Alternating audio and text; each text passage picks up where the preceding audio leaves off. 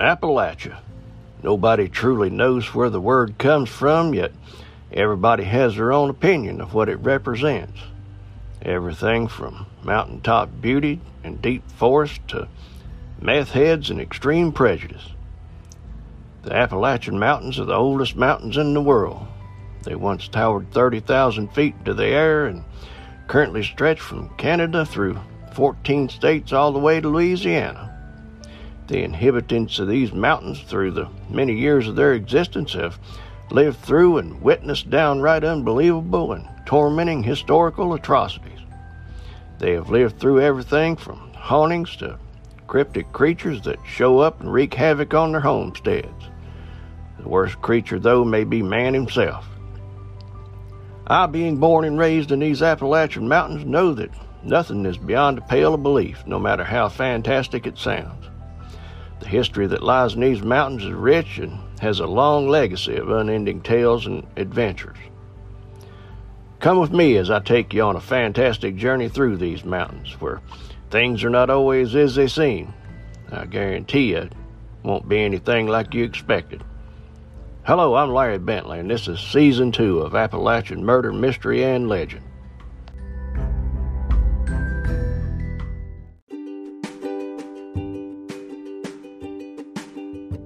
How you doing, my good friends? Thank you so much for stopping by again today. My apologies for being a little bit late this week. Sometimes when you work in an industry, when the prime time is now, it gets to run a little bit behind. But here we are. Now, we've been over an excellent safety record presented by the Piedmont Airlines in an earlier episode called Piedmont Airlines Flight 349. Now, the fact that Piedmont had what they claimed to be an accident-free record has been a topic of debate for many years at that time. The debate stems from an incident that happened back in June 10th, 1956, that left many people wondering just what in the world actually happened. Not that Flight 349 didn't do nearly the same thing, but Flight 5 from Charlotte, North Carolina would really leave people scratching their heads. So come on in, have yourself sit down, and let me tell you about what happened on that day back in 1956.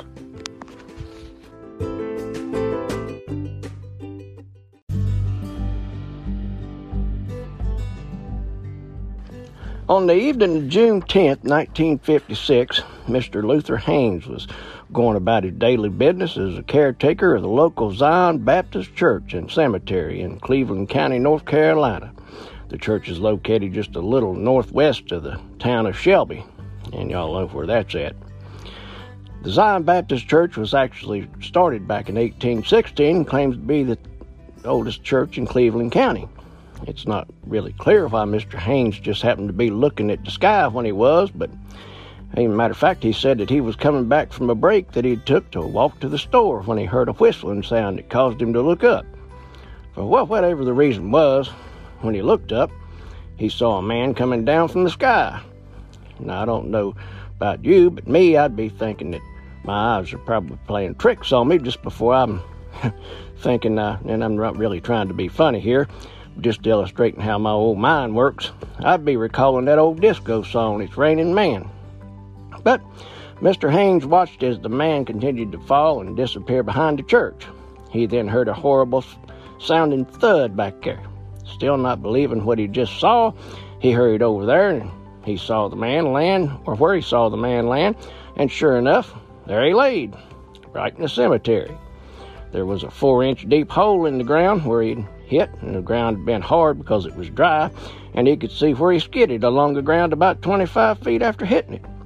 Well, after recovering from the shock, Mr. Haynes ran into the street and he flagged down Mr. Max Davis, who was on his way home from work as an insurance salesman when he was flagged down. Mr. Davis would later say that Mr. Haynes said that he actually saw the guy falling through the air and didn't know what to think, but just kept watching until the guy hit the ground pretty much. Of course, they called the sheriff, who showed up and surveyed the scene. It was said that the man who fell looked as if every bone in his body had been just broken. His shoes were knocked off, and Mr. Haynes' estimate of him skidding about 25 feet wasn't far off. They actually measured it, and it was 27 feet. So, By this time, folks are all wondering the same thing. Who was he and where on earth did he come from? They did find his wallet and what was left of his pocket. It identified him as Orrin Asa Pruitt. Many of the good folks there were aware that meat had fallen from the sky in Kentucky years earlier, and so had fish, but a man? Well, there had to be some kind of explanation. And there was. Just 35 minutes before Mr. Haynes experienced his horror, at 5:40 p.m. on June 10, 1956, newlyweds Orrin Pruitt and his wife of 22 hours, the former Blandine Ted Smith, had boarded a Piedmont DC-3 Tidewater pacemaker in Charlotte to go visit Blandine's parents, Mr. and Mrs. Fred Smith, in Asheville. After marrying in the small town of York, South Carolina, they originally were going to take a bus to Asheville, but they missed it, so they booked a 5 o'clock flight to Charlotte Airport, which, by golly, they also missed. You know how these newlyweds are. They then managed to snag the last 2 seats on the 5:40 flight, which was headed to Louisville, Kentucky, with a stop in Asheville. Orrin had first met Blandine while working as a chef at a hotel where she was a hostess. They dated for almost 7 years before finally deciding to tie the knot and sign the papers and make it all legal. By the time they did that, Orrin had left the hotel and chef work behind and was working in Charlotte as a surveyor's assistant. Definitely a step up in my book, because as much as I like cooking, doing it on the level that Orrin was that's pretty darn hard work, don't you think? At 5:43, with a full load of 24 passengers, Flight 5 lifted off of Charlotte runway and became airborne, running about 6 minutes late, settling in at around 6,000 feet. They did this, because of the unpressurized cabin, which was pretty much typical of that day.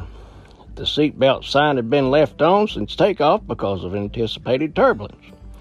20 minutes into the flight, Orrin and Blandine chatted about the wedding and of his apprehensions about meeting her parents. After noticing and telling his bride that she looked a little peaked, she asked him to go get her a cup of water from the restroom. Despite the seatbelt light still being on, Orrin got up and walked to the restroom near the rear of the plane. About 1 minute later, at 6:07, while the purser was on the flight deck obtaining some information for a passenger, and you can note here, a purser is another word for a chief flight attendant at the time. They called them pursers. That's when suddenly the aircraft yawed to the left, slowed 20 knots, and the cockpit door warning light came on. First Officer H.A. Schultz and Purser Bert Barnes immediately went to the rear of the cabin where they found an unbelievable sight of absolute horror. A panicked woman in the restroom was stuck halfway in the door that was halfway open, and she was pinned there by the hellish vortex of air from the gaping open cabin door. A nearby passenger, Joseph Forrest, yelled at Mr. Schultz and Mr. Barnes that he thought that a passenger had opened the cabin door, and it looked like the poor man managed to hang on the door frame for a couple of seconds before he lost his grip and the wind just ripped him loose. Unable to close the door due to the tremendous outside pressure, Mr. Schultz and Mr. Barnes, along with a few passengers, manhandled the woman through the tornado back from her bathroom to her seat. And then they told everybody to stay seat belted in. Pilot Baxter Slaughter had initially thought it to be an engine trouble until the light came on in the cockpit, signaling that the passenger door was open. He first thought that it can't be right, the light must be broken.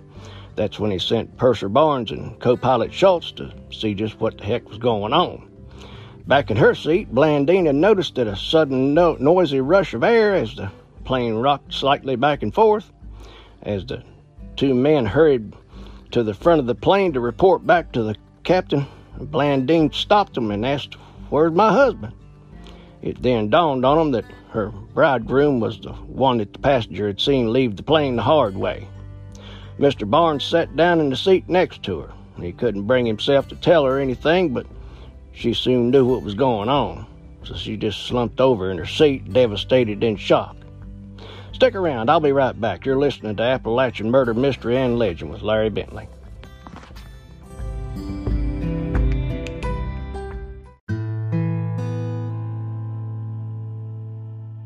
Now, up ahead in the Asheville-Henderson Airport, Fred Smith anxiously awaited the arrival of his daughter and her new husband. Fred was hoping that the marriage to Orrin would be good for her, since her previous relationship, back in 1946, to an Asheville man named Bob Aiken had ended the hard way. Also, when he was killed in a car accident just days before their wedding.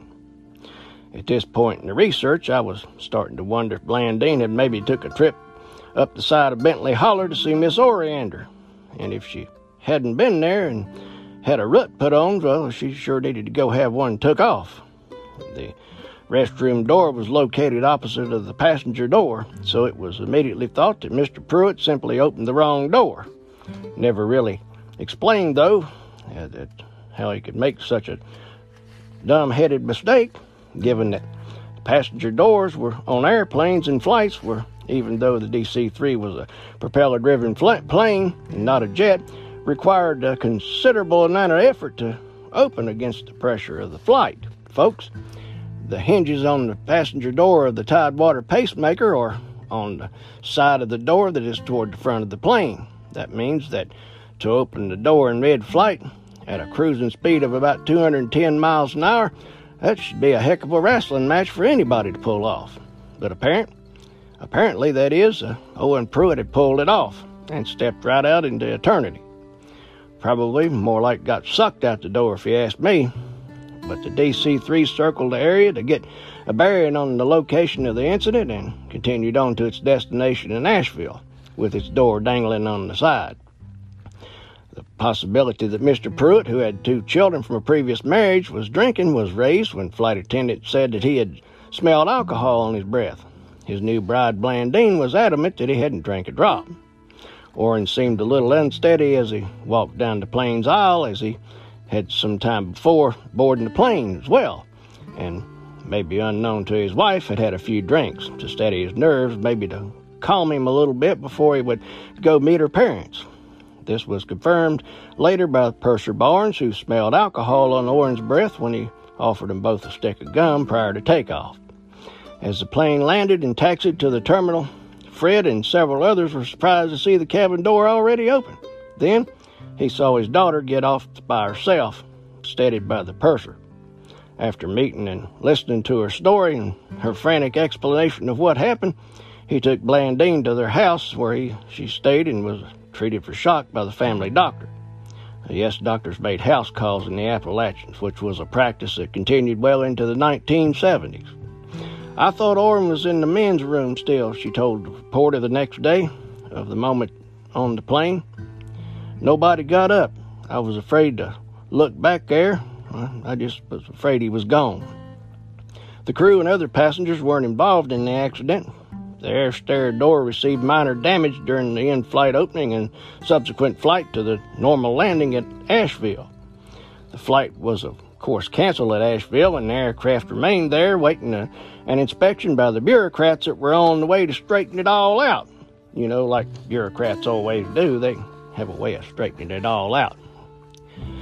Within hours, the Civilian Aeronautics Board, the State Bureau of Investigation, the North Carolina Highway Patrol, and other law enforcement agencies were crawling all over the airport and the Tidewater pacemaker. An investigation headed by Bill McGee and Zeke Sanders showed the cabin door was in perfect mechanical order. But since nobody was actually looking directly at him and saw Mr. Pruitt open it, it was unclear exactly how in the world he'd done it and how it happened. There's not a way in the world the door could have been forced open because of the pressure, and the door was not something that you can just bump against and open, Mr. McGee stated. He added that Mr. Pruitt must have worked hard to force it open. A Cleveland County coroner's jury also failed to find exactly how Orrin Pruitt fell from a plane. Joseph Forrest, who was seated nearest to the cabin door, testified that he didn't actually see how the door was open, only that when he heard and felt the rush of wind, he looked up for a split second and saw Mr. Pruitt clinging to the door frame before he was jerked away by the wind. He said he briefly considered jumping up to help, but was afraid he would be sucked out with him. Mr. Murray and Richard Murray, an aeronautical administration representative testified that there was no CAA regulations violated and that the door was functioning perfectly when the plane landed. He did speculate that alcohol may have been a factor in Mr. Pruitt's actions, judging by Purser Barnes' testimony that he smelled it on Orrin's breath early in the flight. Blandine, however, flatly denied that her husband had been drinking and stuck to that story to the very end. Back in the churchyard just after the incident, police and a coroner had arrived, and Mr. Haynes explained to him what he'd just heard and seen, and they identified Orrin's body, then carried him to the Shelby Funeral Home in a bag. Folks, I've been to plane crashes, and I've seen it ain't pretty. From the information that I could find on the condition of Orrin's body, it was indeed a pretty gruesome sight. Orrin's cause of death was listed as complete destruction of the body and fall from airplane of about 6,500 feet. His funeral was held on June 16th, and he was buried in Evergreen Cemetery in Charlotte. Other than that, or his new wife being there, a new wife of less than a day, as a matter of fact, he had no surviving family in attendance. Apparently his children didn't come. In the days following the accident, Luther Haynes reported that over 200 rubberneckers visited the cemetery to see the location of what he called a freak death fall. There's a plaque in the cemetery that marks the spot where Orrin Pruitt fell to the earth that day. The explanation for what exactly happened stands just as it was left back in 1956. To me, there's something about a man opening a cabin door against a 200-plus mile-an-hour wind and falling through it that just don't exactly pass the smell test. But Piedmont Airlines was still able to keep their perfect safety record, and that's where they left it. I hope you enjoyed our story today. If you have, please rate and review the podcast, and don't forget to follow, please. If you'd like even more episodes of both podcasts and access to the Defront Report, please consider becoming a subscriber for $1.99 a month, and for the extra episodes of all three podcasts right here at Appalachian Murder, Mystery, and Legend. Please join us on Facebook group Appalachian Murder, Mystery, and Legend Podcast, where we can discuss anything Appalachian or whatever else you'd like to talk about. I'll be back real soon with another Appalachian Murder, Mystery, or Legend, and I'll see you then.